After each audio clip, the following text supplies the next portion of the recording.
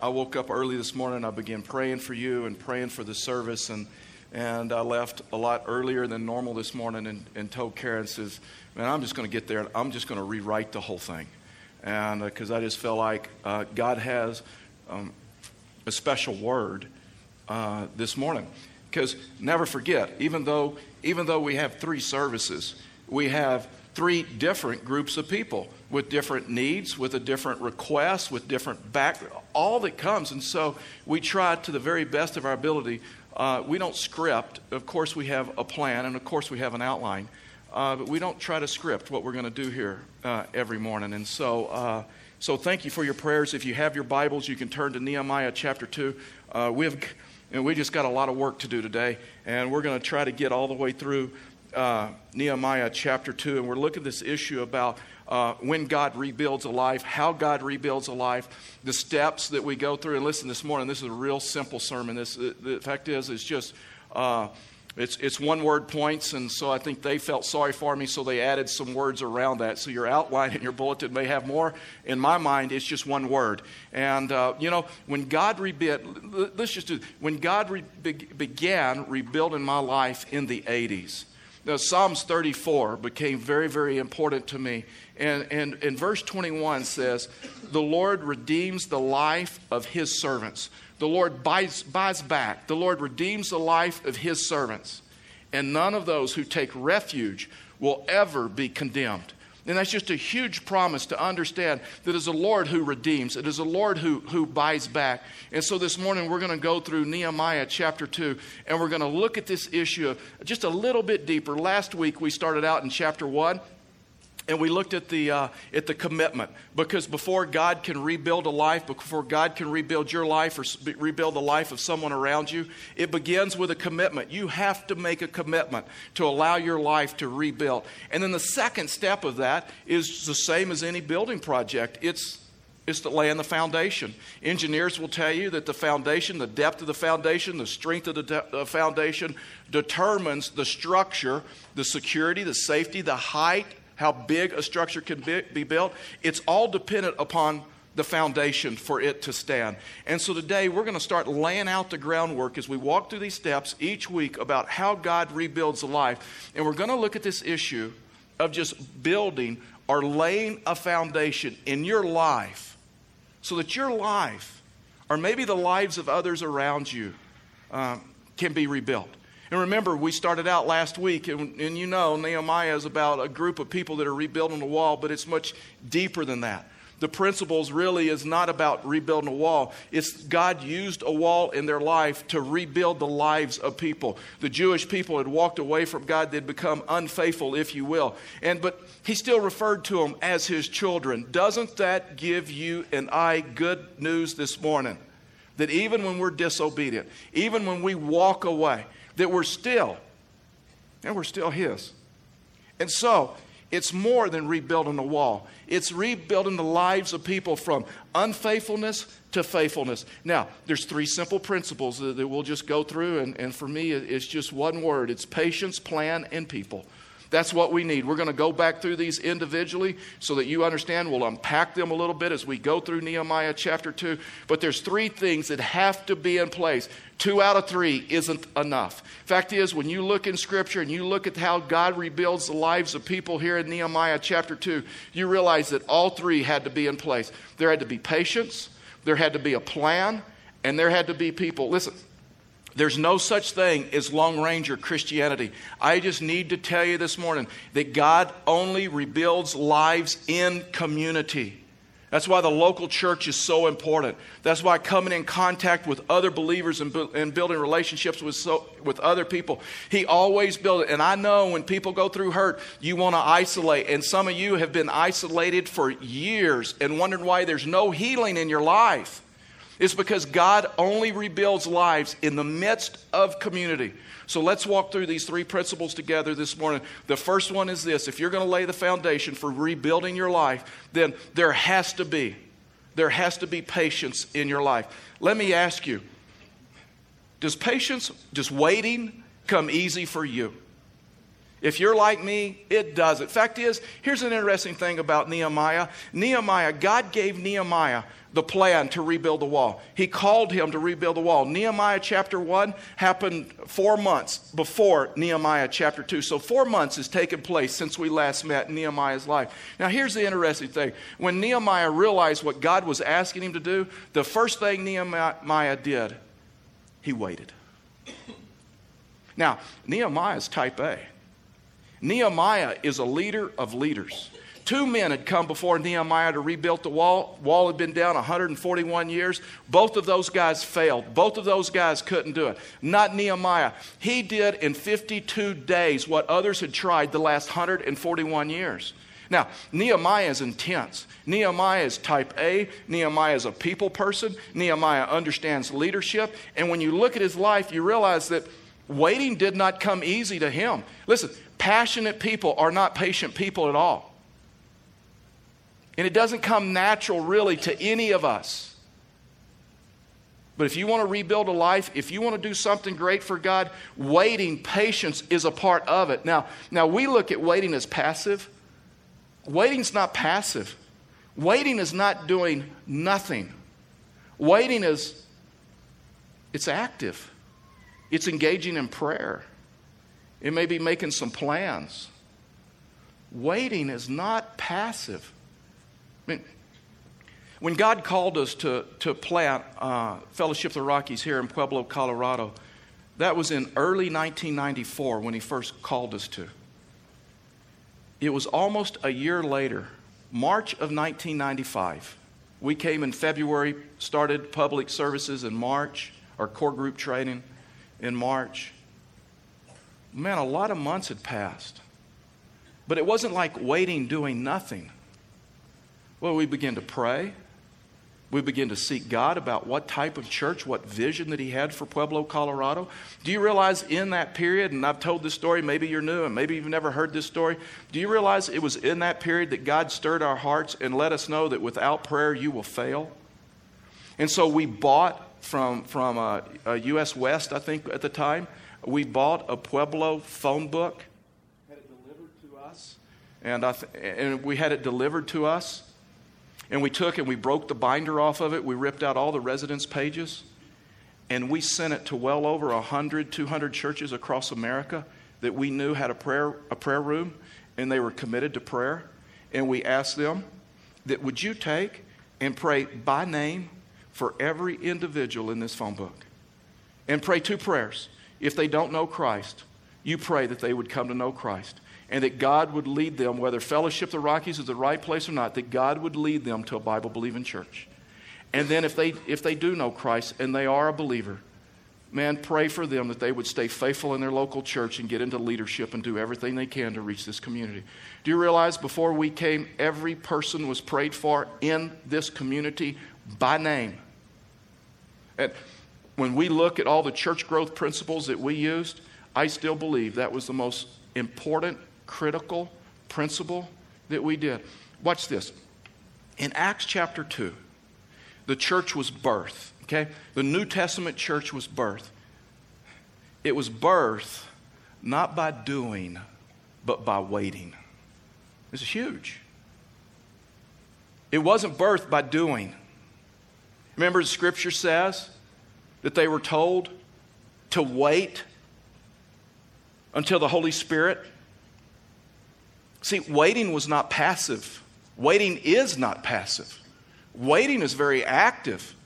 I mean, they were in the upper room. Men and women, about 120 people joined in that room. And they were praying and they were seeking God. And they were pouring through Scripture. And they were drawing close to Him. And they were building community. And they were praying together. And they were praying for one another. Listen, the New Testament church was not birthed by doing, but by waiting. And man, that is so foreign to us because we're Americans. We're type A.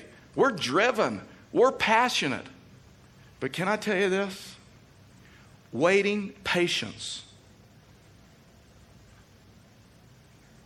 is the most critical thing in doing something for God or rebuilding a life. Because when we're impatient, we miss God and we miss the people around us because it's about our schedule, our task, our drivenness. This last week, Chad and I were on the north side near CSU Pueblo, and so we were there and got back in my truck, and I get in my truck and I look at my dashboard and say, oh no. I turned to Chad and I said, Chad, we are going to run out of gas. And so Chad, very sarcastically I might add, said, nice. And so I said it, that's true. We'll talk later. That is true. Well, from my perspective, anyway, we'll move on. And so I said, we're running out of gas. So he says, hey, let's just get as far as we can. So we're up near CSU Pueblo. So I says, we'll go down Bonfort. And so we went through the light there at 47, and we're heading south on Bonfort. We stop at the first light. We're there, and we're visiting. And so it turns green. I hit the gas. The truck lunges and dies. And so Chad's like, well, that's all there is. And I'm thinking, hello, Dwayne. I mean, we're about ready to interrupt Dwayne's day. But I started rolling a little bit, and so we're just creeping through the intersection. Chad's like, hey, why don't you just pull over here? And so I start doing that, but I notice we're gaining speed. And so Chad, being a worship leader, he knew what to do. He started singing, Jesus, Take the Wheel. And he was like singing it as loud as he could, and the louder he sang it, the faster we went. No, I actually made that part up.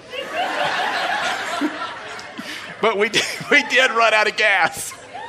And so, well, I'm going to tell you this. And so we're rolling, and the car picks up in speed. And so we're like, well, let's just see how far we can get.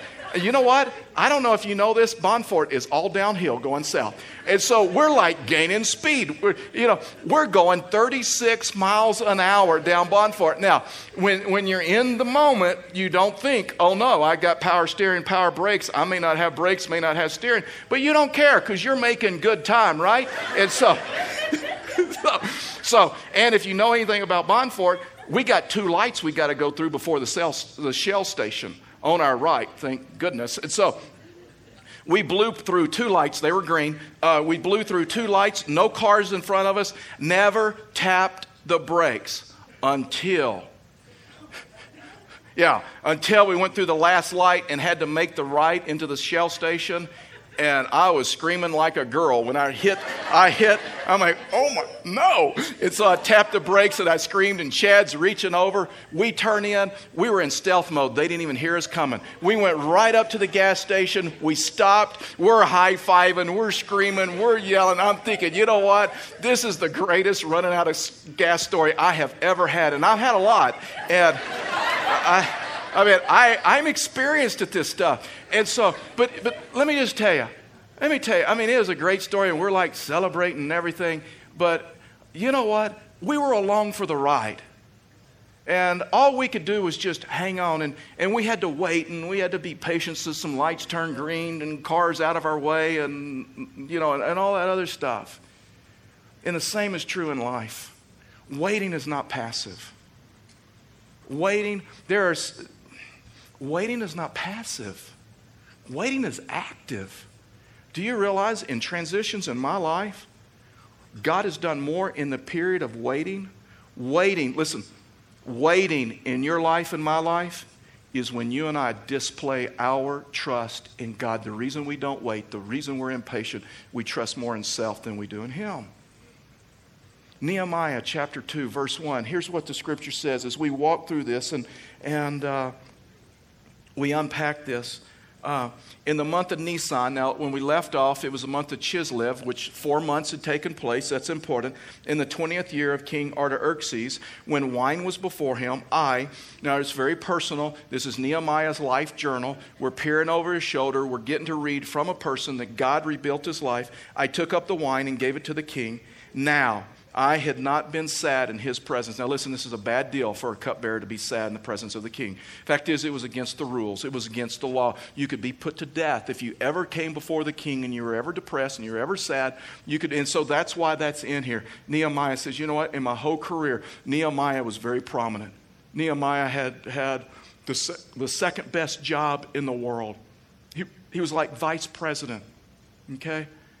But just to get a glimpse of waiting and what he was going through, if you have your Bibles, go to Nehemiah chapter 1, verse 11. Watch this. I just want to read it. This is his prayer. 4 months earlier, okay? Got to set the context. 4 months earlier, Nehemiah prays this. O Lord, let your ear be attentive to the prayer of your servant and to the prayer of your servants who delight in your name. Watch this. And give success to your servant today. That's 4 months ago. And give success to your servant today. And grant him mercy in the sight of this man, the king. 4 months ago, Nehemiah prays, God, give me success today. But guess what? Today was not the right day. It wasn't the right day. And Nehemiah didn't become discouraged because God didn't answer that prayer on his time frame. Because God didn't answer that prayer that day. See, when we look at this, we can see just the importance of just the real relationship with God. And this is for free. There are 2 Exodus in the Old Testament. And the first was Moses. And Moses led the children of Israel out. There were burning bushes, parting of the Red Sea, fire and manna from heaven. There was one miracle after another. You see all the miracles. That was the first Exodus. That's the one that we talk about, we brag about, because parting of the Red Sea and all the miracles. Nehemiah leads another Exodus. No miracles. None. Never mistake the activity of God in your life or the inactivity of God in your life because there aren't miracles. Because it doesn't appear that he's doing. God is at work in your life. God was at work in Nehemiah's life even when there wasn't any visible evidence.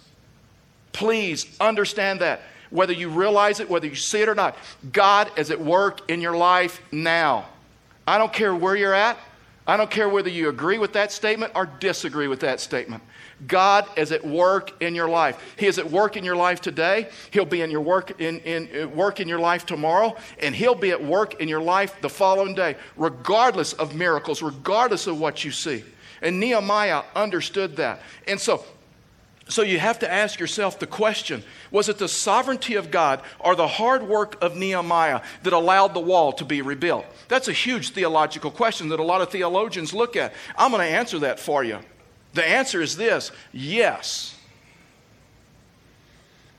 Aren't you glad I cleared that up? Without the sovereignty of God, without God working in Nehemiah's life, the wall could have never been rebuilt. Without Nehemiah being obedient to what God had called him to do, to walk with him, to trust him, the wall could have never been rebuilt. Could have never been rebuilt. Now, Nehemiah understood who the credit went to. But you just got to understand this morning, power comes in your life and power comes in my life when we align ourselves with the plan and the sovereignty of God. Because unless he moves, a life cannot be rebuilt.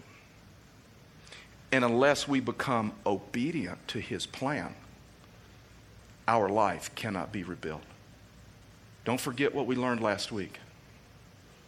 Discipline, not desire, determines a man's destiny. It's not your desire to rebuild your life.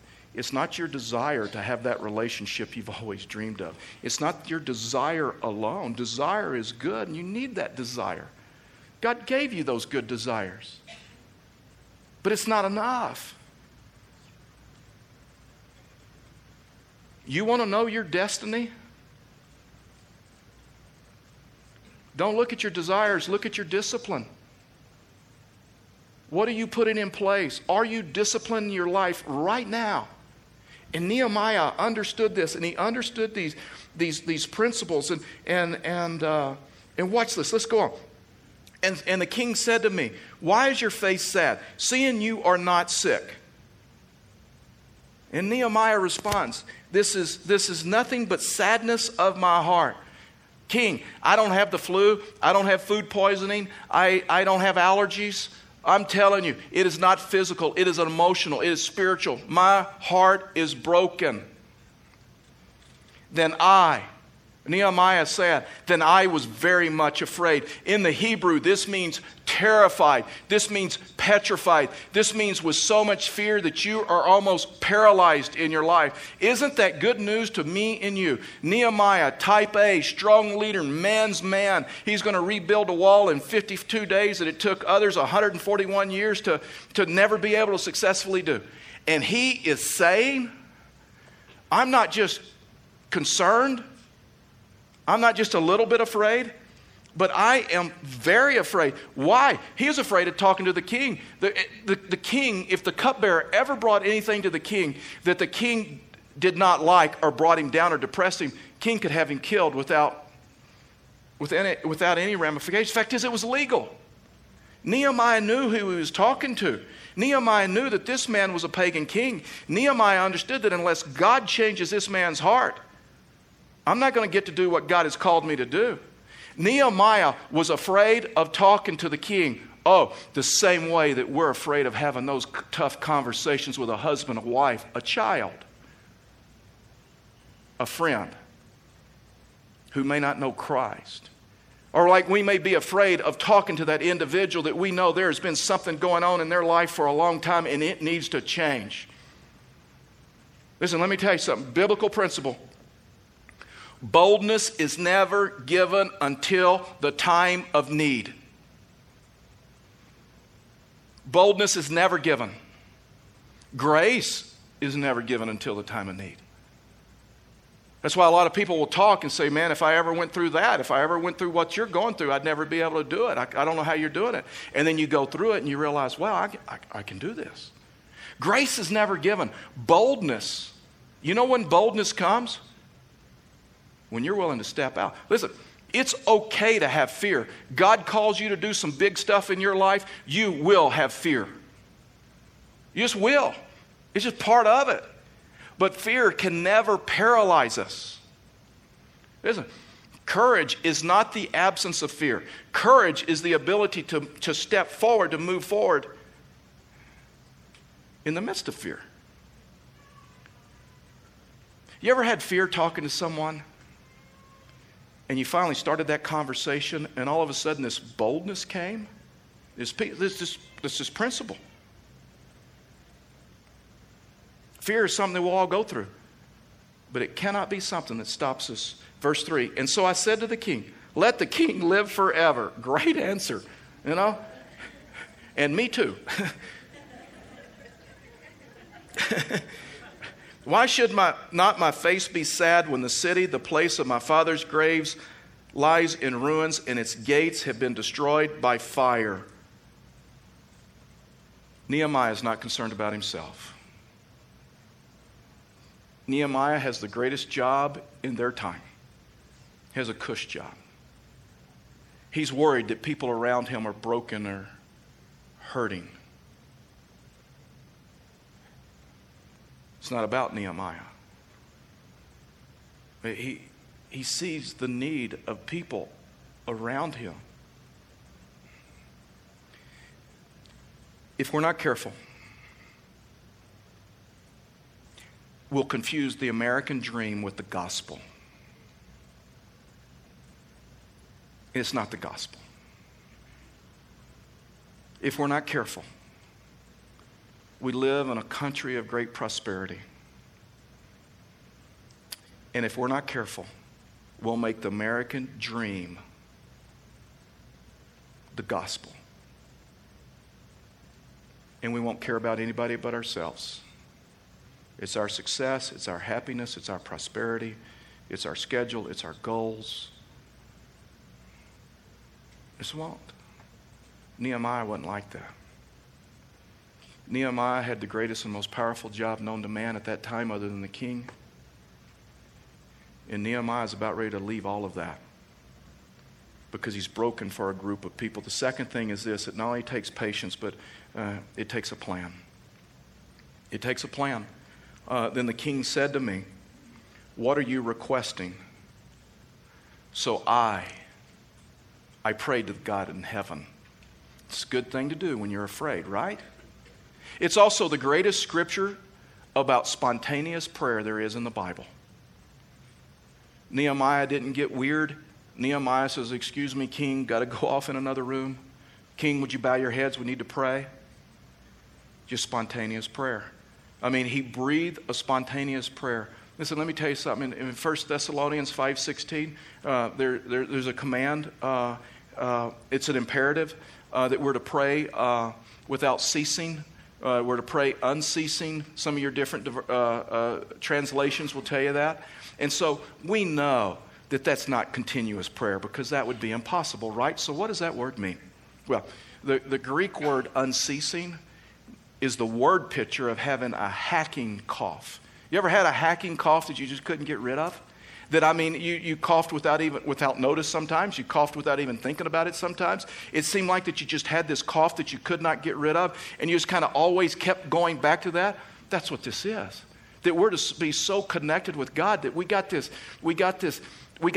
prayer life to where we just keep going back to it. It's just natural to breathe a silent prayer before Him and to Him because, man, we know Him. Listen, can I tell you this? When you see it in Nehemiah's life, I've seen it in my life. If you pray to the God of heaven and you know that He is great and you know He is above all, He is above everyone, He is above creation. If you pray and connect to the God of heaven, you never have to fear man. Some of you want to get rid of the fear of man about what they say about you, what they think about you. You connect to the God of heaven, and you know that He is great, and you know that He is overall. Listen, I learned this a long time ago. It is none of my business what people are saying behind my back. And it's none of your business. Some of you want to know. Some of you pry and try to get the information. You get the information, and then you're on your heels. You're discouraged. You're destroyed, right? Listen, it's none of your business what people are saying about. It's none of my business. And I'm telling you, you connect to the God of heaven and you know who He is, that He is overall and He is more powerful. Nehemiah said, I'm going to a king, but I'm communicating to the king. I'm going to the one that may have power, but I am going to connect to the one who has great power. Man, you'll get rid of your fear of man. I'm telling you, I've lived this. And Nehemiah understood that in his life. And so he says, verse 5, and I said to the king, if it pleases the king, and if your servant has found favor in your sight, that you send me to Judah, to the city of my father's graves, that I may rebuild it. Man, there is a difference between a call and a send. And Nehemiah understood that. Nehemiah understood, I believe with all my heart, if the king had turned him down, he wouldn't have done it. He would have waited. There are so many people that rush ahead of God. Listen, just because God gives you a call doesn't mean the send is at the same time. There's sometimes that He develops, and I have watched so many people. God puts a burden in their heart, and God gives them a call. And they say, you know what, I'm doing it regardless if anybody thinks it's of God or not. Listen, if God can change the heart of a pagan king, He can change the hearts of those around you that can speak into your life and say, now's the time. You talk about a man that had great trust in Him. And the king said to me, the queen sitting beside him, we have no clue in Scripture why that's important. There's a lot of theories that the reason the time wasn't right before is because the queen would have been supportive of Nehemiah. Obviously, it's in Scripture. Obviously, it's of some importance, or God would not have recorded it in the Bible for thousands upon thousands of years for us to read. Timing is everything. Ask a trapeze artist. Life and death. Ask a comedian. Timing is everything. I'm just telling you. And timing is important in God's will of your life. Just because so many times people get the call from God and they don't stay long enough for the timing and the plan and they run off on their own. So we'll move on. And the king said to me, the queen sitting beside him, how long will you be gone, and when will you return? King saying, Nehemiah, you got a plan? Patience, plan. So it pleased the king to send me when I had given him what? When I'd given him a plan. When I'd given him a time. Man, Nehemiah's, waiting is not passive. Waiting is not doing anything. Waiting is very active. It was in that period that Nehemiah came up with a plan, and Nehemiah waited until God sent him, and Nehemiah waited till the time was right and it was confirmed in the lives of other people. Nehemiah had a plan, and you should have a plan as well. Without a plan, people fail. It's biblical. There's some people that get so spiritual that it's just prayer and it's no plan. And the Bible would say something a little bit different. Proverbs 16:9 says this, the heart of man plans his way, but the Lord makes his steps firm, is what the NIV says, or establishes his steps. You don't think that didn't come at great confirmation to Nehemiah? Nehemiah was afraid to ask the king. And now you see a man of great confidence. Why? Because he knew that it wasn't only his plan, but God was establishing the steps. That's when confidence comes, when you step out and you have boldness and you do what God says. And then all of a sudden, God begins establishing your steps or answering some prayers. A.W. Tozer said this, man, pray as it all depends on God, and work as it all depends on you. And it takes both. You make plans depending on God to answer your prayers in your plan. There are some people that live life without a plan. And they'll say, you know what, I really desire to learn to read the Bible. I'm like, you got a plan? No. That's why we do Life Journal here. It gives you a plan. You read through the Bible in a year, and it teaches you, like Nate did earlier, how to come up with Scripture and how to apply it to your life. I have people that say, you know what, I want good Christian friends. All the friends I have are they don't know Christ, they're not a good influence, and I just need some good Christian friends. You got a plan? No. I mean, do you get involved in church? Do you get involved in a life group? Do you stay a little bit longer to meet some people to develop? You need a plan. None of these things in your life will ever happen. You want to do some great things for God? You got a plan? Is it just desire? Discipline? Not desire determines a man's destiny. And where's your plan in life? If God asked you right now, like the king did to Nehemiah, what do you want me to do for you? Would you know? And then you just want to be happy? You just want things to work out? Would you know specifically, this is what I need you to do in my life, and I'm aligning my life with you? Listen, Nehemiah's plan included a process, and I said to the king, if it pleases the king, let letters be given to me to the governors in province beyond the river. He said, King, I need a passport. I need a passport from you to get to Judah. Watch this. And that they may let me pass through until I come to Judah. And a letter to Asaph, the keeper of the king's forest. King, I need your Lowe's credit card. I need some lumber. I need some materials. He's thought through this whole thing. I mean, he was ready when the king said, so many of us, when God gives us a plan or when God gives us a call, we don't plan through it, and people shoot holes in it all the time because we're just rattled. Not Nehemiah, that they may be given me the timber to make beams for the gates of the fortress of the temple and for the wall of the city and for the house that I shall occupy. And the king, God is establishing his steps, Nehemiah's steps right now. And the king, watch this, granted me what I asked for.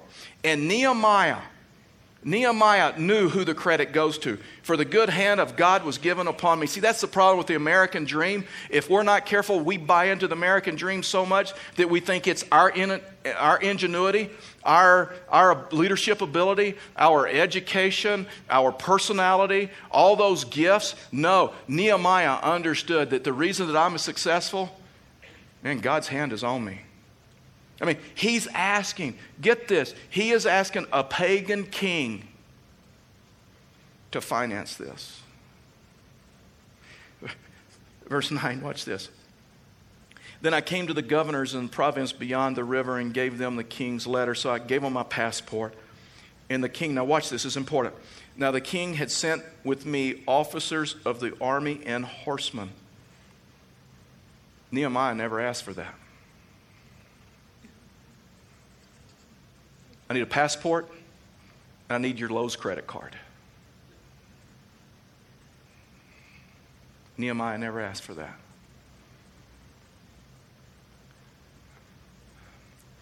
You get on God's plan, He'll give you what you need in the stuff that you didn't even know you would need. He'll give you what you need and then some. God's sovereign. God knows what you need.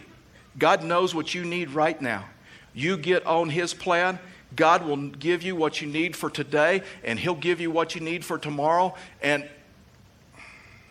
But when Sanballat the Horonite and Tobiah the Ammonite, now these are the bad guys of this whole story. Like every time we say their names, we should all go, ooh, like they do in the villain movies. Because they're going to oppose him. Watch this, sorry. And servant heard this. It displeased them greatly that someone had come to seek the welfare of the people of Israel. Now, the next couple of weeks, we're going to unpack this deal about how to deal with opposition, how to handle conflict, because I'm just telling you, you do something for God, you want to rebuild your life, you want to help rebuild the lives of other people, you want to change some things about your life, it will shock you to learn that there will be people that oppose you. There will be people that criticize you. There will be people that come against you. And we see that in these two guys' life. We don't have time to unpack this morning, but I'm telling you, you do something for God, opposition will come. The last thing is this: you need patience, you need a plan, and you need people. There is no such thing as Lone Ranger Christianity. There is no such thing as God bringing healing to an individual outside of community of a church. So I went to Jerusalem. There 3 days. Then I rose in the night. And I and a few men with me. He had a life group. He had believers around him that could speak into his life that he trusted. They trusted him. I mean, he's going to talk through some things. He's going to flesh out some things that God had given him to these trusted guys. God never brings healing. God never rebuilds someone's life that is outside of community. And I understand some of you have been through some hurt and you've been through some pain and you isolated years ago and you're still isolated.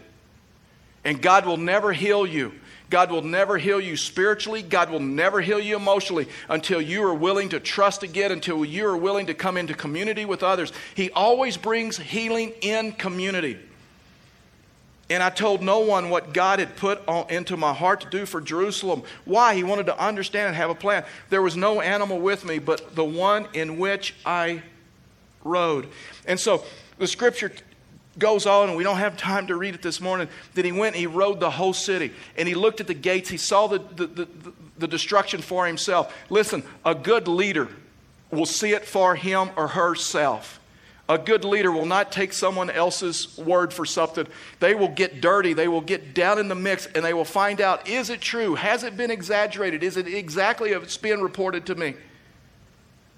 And then verse 16, we'll do that. And the officials did not know where I'd gone or what I was doing. And I had not yet told the Jews, the priests, the nobles, the officials, and the rest who were to do the work. Then I said to them, you see the trouble circle that. You see the trouble we're in? They're in the trouble. People who help others rebuild a life use that word we a lot. We're in this together. We're in this marriage together. We're in this relationship together. We're going to see it through. You see the trouble we're in? And he was very specific. He didn't beat around the bush. So many times we pull back and we don't want to express the trouble we're really in specifically. See the trouble we're in, and Jerusalem lies in ruins with its gates burned. They knew it was there. Come, what? Let us. I'm going to rebuild your life with you. Healing only comes in community. We've got to ask for help, and we've got to come into community with other people. Nehemiah was like, We're in this trouble. We're in it together. We're in a relationship. We're family. Guess what? We'll rebuild this together, that we may no longer suffer derision. We know this. In sin and disobedience, there always comes shame. There always comes discouragement. There always comes that sense that people are making fun of you. There's embarrassment. Nehemiah said, I'll walk with you. I'll walk with you regardless of what we have to walk through together. That's when lives begin to change. And I told them, with the hand of my God that had been upon me for good. Nehemiah didn't say, I'm going to help you because I'm the smartest person in the world, because I'm really good at it, because I'm talented, I'm type A, I can tell you everything that's wrong with your life. Nehemiah said none of that. Nehemiah says, what gives me credit, the reason I can help you? God's hand is on my life. You ever been around people and you just know God's hand is on that woman's life? God's hand is on that man's life. Nehemiah was one of those guys. And also the words that the king had spoken to me.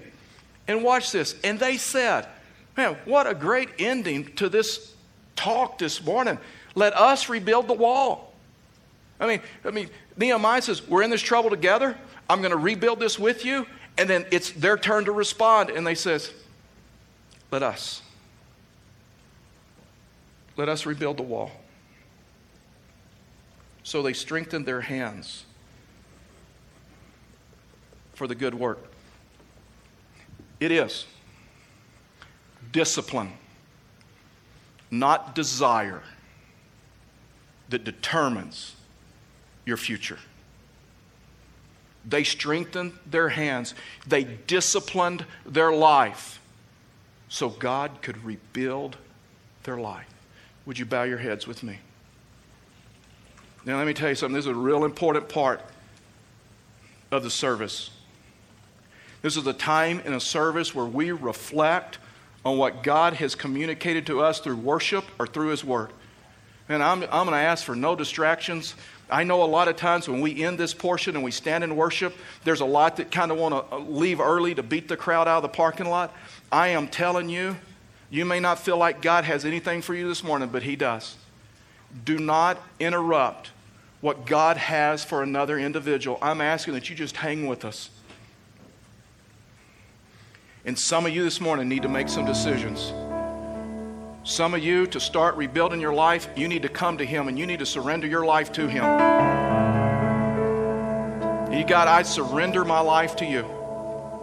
And I'm asking you to help me rebuild my life, come in my life, forgive me of my sins, give me the strength to rebuild my life.